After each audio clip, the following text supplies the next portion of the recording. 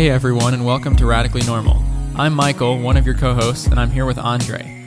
On this episode, called I Would Walk 900 Miles, we talk about bad podcast intros, Nehemiah's conversation with the king, and his call to the Jews to work, as well as their work on the wall. We hope you enjoy this discussion about Nehemiah chapters 2 and 3. Thanks for tuning in. We came to a dilemma today just because it's been so many days recording. You want to tell us what that is? Yeah, so the dilemma is basically, is it worth having a bad intro to a podcast episode, or is it worth just diving straight into the book of Nehemiah to study? So do you want to tell us, or tell everyone what we've been talking about? I mean, I guess we might as well just tell everyone some of the best ideas we've had. Or the worst. I guess, yeah, we could also say the worst. I guess the first one we came across was that Michael wanted to give us some hot takes, and I don't really know how the audience is going to feel about any of these, so I was kind of hesitant, but go ahead and tell us. Okay, well, first I just want to say that I just thought nobody's going to log off or get off the podcast because of these hot takes, or I hope not. But if you agree with my hot takes, then you at least know that they're pretty hot. They're pretty hot. They're pretty hot, but you know that you're in the right place if you agree with these. So my first one would be that as a TV show, The Office is completely overrated. Dude, I don't know how the listeners are going to feel about that. I feel like a lot of people generally like The Office. I guess my hot take would just be that Parks and Rec, not good at all. Office is definitely better than it. But I don't know how everyone else is going to feel about that. And the second one might be even more controversial for anyone listening in from Texas. Yeah, if you're from the South, definitely from Texas, this one's going to be really disputed. So my hot take is basically that Whataburger is the most overrated place.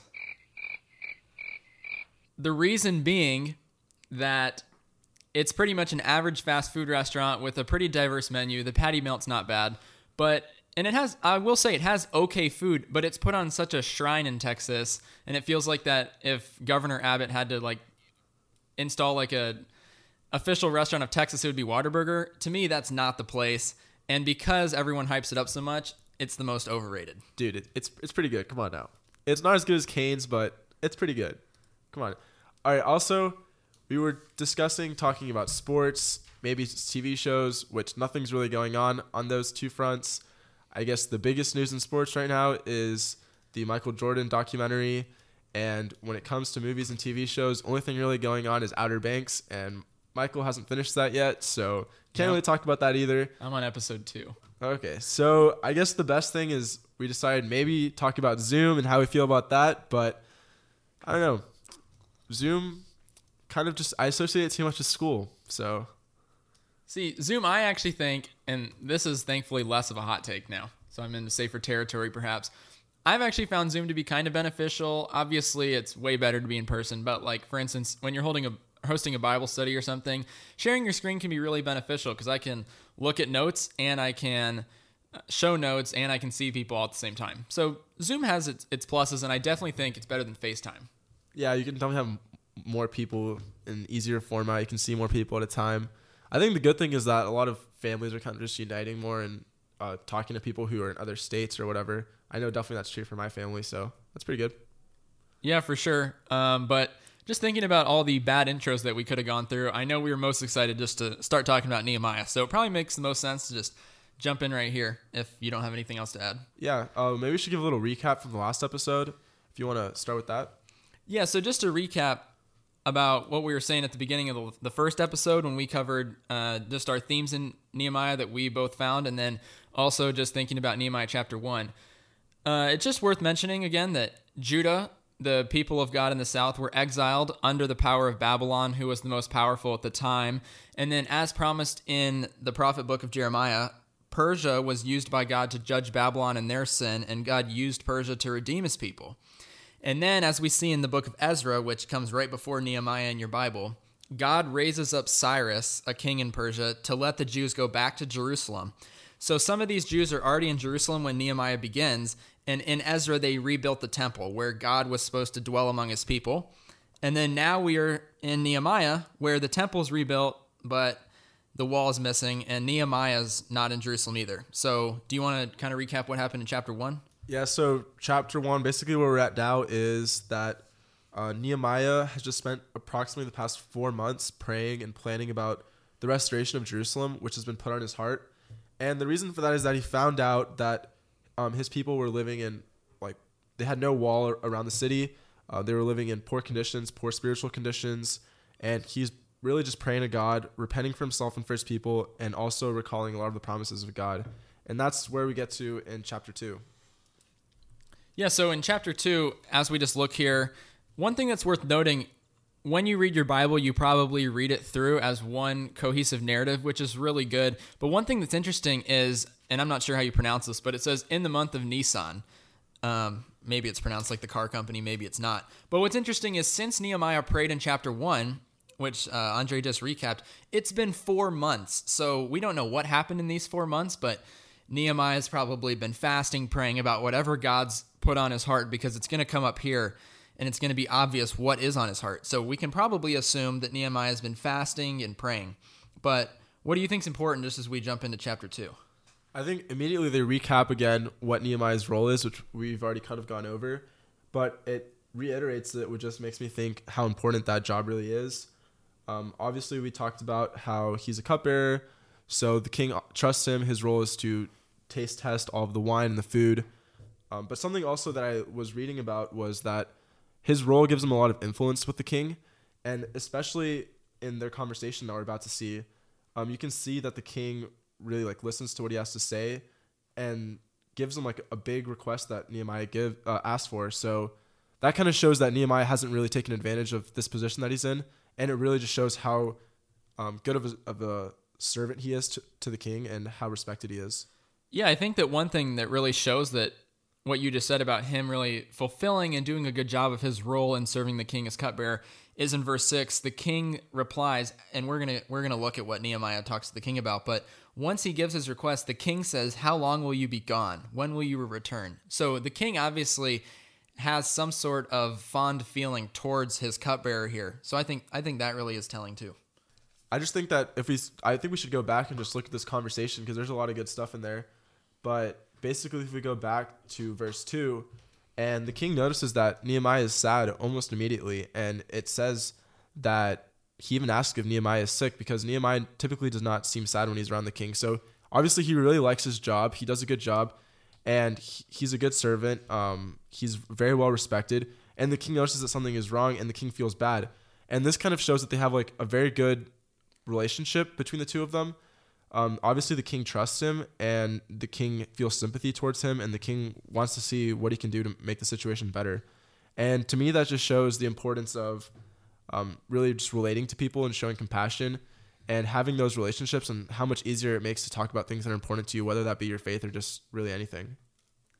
Yeah, for sure. I totally agree. I really like, so when the king really shows their personal relationship in verse 2 by asking about his sad face, seeing that he's not sick, really being really observant of Nehemiah. But then Nehemiah says, before he even gets into his sadness or the reason he is sad, he says, "Let the king live forever." So before he is just plain honest about what's going on, he honors the king. And this is another example of his service to the king, of his work in captivity away from Jerusalem. Yeah, and it also just it kind of just reminds me of the story of Daniel, man. How Daniel had very similar characteristics. He was also a good leader. He worked really hard at his job, and he was also elevated to positions that were important. And you can kind of see like the parallels between the both of them, how they just highlighted God's glory just by working hard and by doing the best in the job that they could possibly do, and how that proved to give them responsibilities that help them in the future. Yeah, for sure. It kind of reminds me of a verse in Colossians. So I'm pretty sure at this point when Paul's writing to the church at Colossae, he's talking about bondservants, but he says in verse 23 of chapter 3 in Colossians, he says, "Work heartily as for the Lord and not for men." Really just showing, hey, your work is not first for your own benefit. Your work is not first for those people around you. Your work is first for God. So somehow Nehemiah is still working for the Lord here. He's working hard, and as such, as a result of that, he gets the benefit of getting to go back to Jerusalem, which we're about to get to.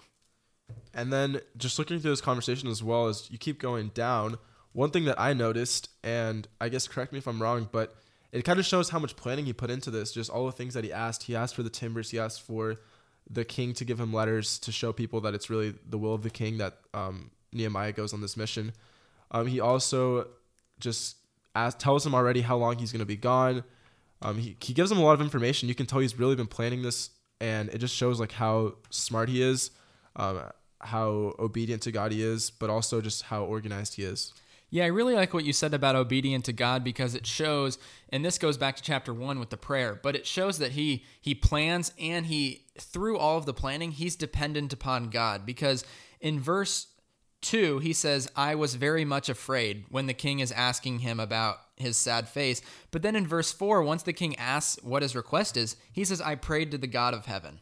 So he's afraid. He doesn't know how the king might respond when he gives his request, so he immediately prays. So do you think he kind of walked away and prayed, or do you think it was more like a quick thing? Like, how can we kind of think about praying in this kind of situation nowadays, perhaps? I think there's two different instances when I look at it. Chapter 1 and even the beginning of chapter 2, we see that he's praying, and it's a longer period of time, and he's putting a lot of planning into this, and he's really going, it seems like more like a back and forth, longer term thing that he's going through with God. And then later on when he's talking to the king and it says that he prays, I think that's different, because I don't really think that he left or went to a different room and just started praying there or anything like that. I think it was more like a quick in his head kind of thing. And it just made me think about like times in my life, I guess, like whether that be like right before a test and just like want to calm my nerves or whatever it is, just like a quick prayer in your head can be just as powerful as longer term prayer about something very specific.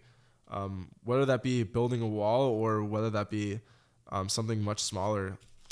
I don't know. That's kind of my 2 cents about it.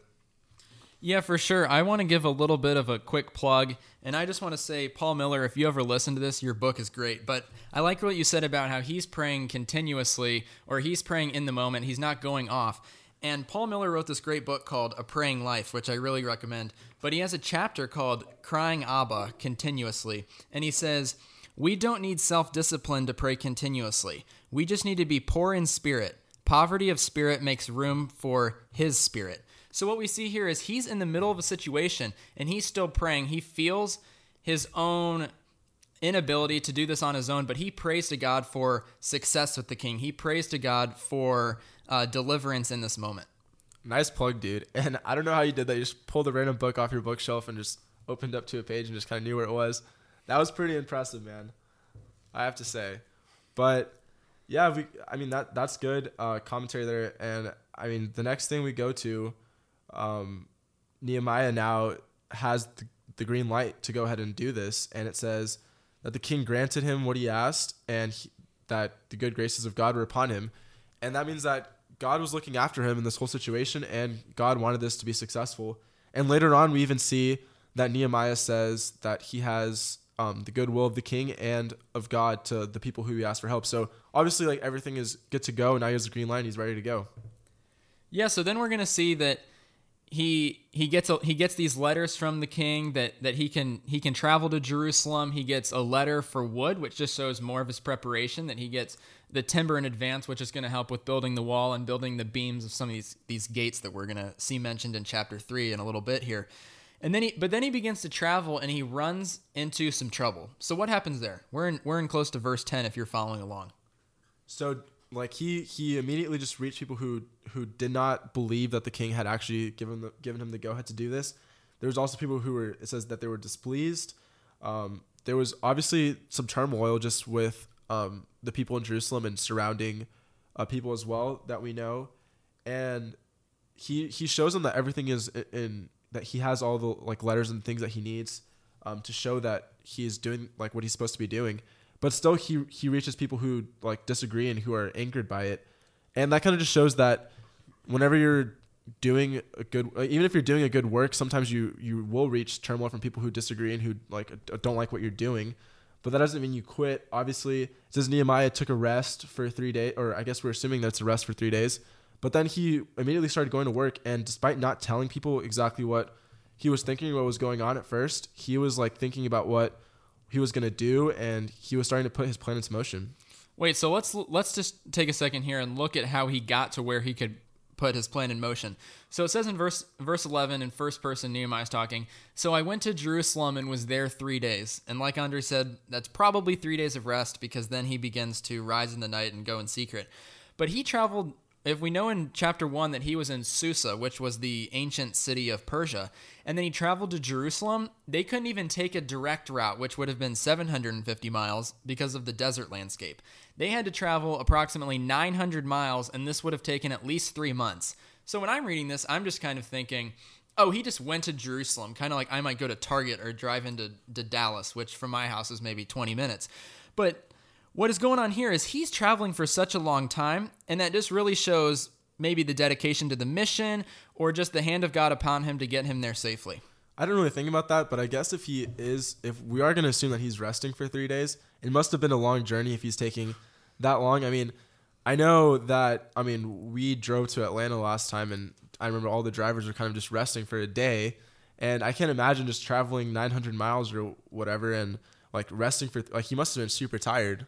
Yeah, well, it probably didn't help that there were no cars 2,500 years ago, so it definitely made it more tiring. Yeah, he was probably just riding that camel all the way across the desert or wherever it was. So then he gets to Jerusalem, he rests, and then he says, I rose in the night with just a few men. I told no one what God had put into my heart, and there was no animal with me but the one on which he rode. So why would he tell nobody? It seemed like God had put this on his heart. He was super passionate about it. Why would he tell nobody? I don't really know, man. I think what's really going on here is he knew that a lot of people were opposing him, and so he wanted to wait as long as possible before people found out and before he started just seeking the help so that people wouldn't try to put a stop to it, so he wouldn't see as much opposition, and so that he just did the best thing that he could so that his plan would be successful in the end. Yeah, for sure. And I think commentators will say that the reason that, and we'll see this in chapter 4, which should be next episode in Nehemiah, we see that he begins to run into trouble with Sanballat and Tobiah mentioned in verse 10 and some others. But a lot of people think that was because of traitors in the Jewish circles. So it's probably a good idea, don't you think? I mean, yeah, for sure. I mean, I know if I had some kind of plan I didn't think people were going to agree with, I would definitely not want to tell that many people. And also, one thing that I saw in one commentary was that sometimes it's just good to keep certain things to yourself and between you and God for a while before you put them into action. And, I mean, there could be, like, many reasons for that aren't just because people are opposing you, but also maybe it's just you just want to meditate about it first before you do anything about it, and you just want to seek out God's wisdom, or whether that be looking through the Bible or looking through different, like, listening to different things about God's word just to see if it's really the right thing that you want to go about doing. Maybe he was doing a little bit of that too. Yeah, for sure. I think he's definitely praying, contemplating, and he's definitely in this time inspecting. So between verses 13 and 16, he's really inspecting, figuring everything out. And it says in verse 16 that he hadn't told the Jews, the priests, nobles, officials, and the rest who were going to work. But then in verse 17, he goes to them and says, you see the trouble we're in, how Jerusalem's in ruins. So he says, if the wall continues to be like this, we're going to be mocked and ridiculed without the wall. And then he doesn't end there. He calls them to this project of honor and restoration. So how do you think that this calling would have affected the people when they heard this? I mean, also we know that one thing was that the state of the wall paralleled the state of their spirit and the state of how they were doing as well as people. And so when he gives them an honorable purpose, he's also saying, let's rebuild this wall to bring glory to our city and bring glory to God, but let's also rise up on this project to bring, like, to restore ourselves, to bring, like, honor back to ourselves and give glory to God through our own lives of what we're going to do. So I think obviously there's he's kind of like doing kind of a double meaning there, to where he wants the wall to be rebuilt, but he also wants their spirits to be rebuilt and their souls to be restored. So I think that's like a big thing of how he gets them to actually want to do this and put so much effort into it. Yeah, for sure. I totally agree, because a lot of Jewish identity and spirit and collective feeling about God's work in their midst, in their lives, had to do with what is our temple like, which they rebuilt in the book of Ezra. And then now, what is our wall like? This displays God's might and glory to the surrounding nations, and it also gives us defense against our enemies. And then what's also noteworthy is in verse 18, he says, I told them the hand of my God had been upon me for good, and also the words that the king had spoken to me. So he appeals to the words of their two authorities. The Jews pretty much had two authorities, you could say. King Artaxerxes in Persia, who oversaw all of this land, and then also God, who would be the God of their forefathers, the God of Moses, the God of David and Solomon. So he appeals to these two authorities to say, hey, they're both supportive of this. So he's not bringing them into more trouble or anything. And then next thing you know, not only are people opposing them, but now it says that people are making fun of them. And so he just reaches another wall that he needs to go around, which is that now people are even that they know that the king is for this, they still want to like make fun of him and give him even more opposition. Yeah, I think it's interesting. So Andre's talking about verse 19 here with more opposition. And what's interesting is they say, what is this thing that you are doing? Are you rebelling against the king? So just a little bit of connection here to Ezra. In Ezra 4, this had come up because the king had been persuaded here to not let the Jews rebuild the wall because there had been a point about rebellion. So now Sanballat and Tobiah and Geshem, or however you say it, are basically referring back to that, saying, are you rebelling against the king? This is the same thing that's already happened. This is what we talked about in Ezra. And so here we see them appealing to that and them jeering at them, despising them, because they didn't expect much of the Jews. But then we have verse 20, which I think is just an awesome verse. What do you have here from verse 20 on what Nehemiah replies? And then, okay, so in verse 20, Nehemiah tells everyone that he knows that God's going to make them prosper. And this obviously is going to give them a lot of confidence, and it just rallies everyone up to want to go and help him. And Nehemiah is identifying that he can't rebuild this wall on his own, obviously. He needs everyone else to help him. And so all of these calls to action and now telling them that he knows that God is on their side, it's really just encouraging everyone to, as it says, he's telling them that they're going to rise and they're going to build and they're going to prosper and they're going to restore the wall and they're going to restore the land. So obviously this is like really helping them out to want to join the cause. Yeah, I definitely think it's helping them do that. And what's really interesting is Nehemiah, and it's probable that he's been writing a bit of this since he's talking in first person, or the chronicler is doing some work here when we talked about the authorship. But what's interesting is they're not including just the good parts of the story. They're including the opposition, they're including the bad parts, the hard parts, and we're going to see more of that in chapter 4 and beyond in the book. But after he says this in verse 20, which is saying the God of heaven is going to make us prosper, and then he says, but you have no portion or right or claim in Jerusalem, saying you have no legal share here. There's no mention of scorning after he appeals to the name of God, just showing the power of the God of Israel and the hand he had among his people. Yeah, I mean that's all that I have for chapter 2. I don't know. Do you have any last few points you want to give about chapter 2 before we move on to chapter 3? No, that's all I have about chapter 2. I just really think that the charge in chapter 20, or in chapter 2, verse 20, about God making them prosper and him responding to the opposition really sets the tone and the spirit for chapter 3, where commentators will say it appears that the work pretty much begins immediately. In verse 18 of chapter 2 says they strengthen their hands for the good work. And then in chapter 3, they begin working. And it starts with Eliashib, the high priest, who essentially is mentioned first, and he's the most important name in the story, and he's actually the grandson of Jeshua, who was the high priest in the book of Ezra in the time of Zerubbabel. So now we're moving into chapter 3, was the last thing Mike was talking about. And I guess all of chapter 3 gives a lot of historical references of the people. It gives us a lot of information of who was involved, what houses were involved.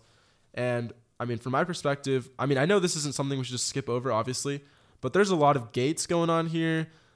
There's some information about consecrating some stuff, and I don't really know what you think about all this stuff, but kind of what's your opinion about what we should take out of this whole chapter? I know this one's going to be a little bit faster just because there's not too much story going on, but yeah, there's a couple things. I think one of the things that I'd say to anyone listening is if you're looking at a chapter like this, whether it's a genealogy and you're not familiar with a lot of the names, or it has to do with a lot of details about rebuilding the wall here in chapter 3, I wouldn't skip over it, but try to learn as much as you can. So here they're rebuilding this wall around a city, and this is in one of my commentaries, so it's super helpful. But look up a picture of this wall. Find a detailed picture so when you're reading along, you can see where these different gates are. You can see where this Tower of the 100 is, or the fish gate, or the sheep gate mentioned in verse 1 and back again in verse 32 at the end here. But try to learn as much as you can and try to place yourself in the story. Try to be able to visualize it. You might be able to picture King Artaxerxes' conversation with Nehemiah in chapter 2. Same thing. It's so helpful if we can place ourselves in the story and really imagine what is happening here.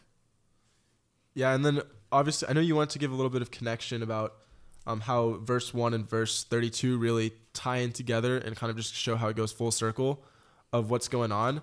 And so that was kind of something I didn't really pick up on the first time reading, but it is true that it goes back full circle.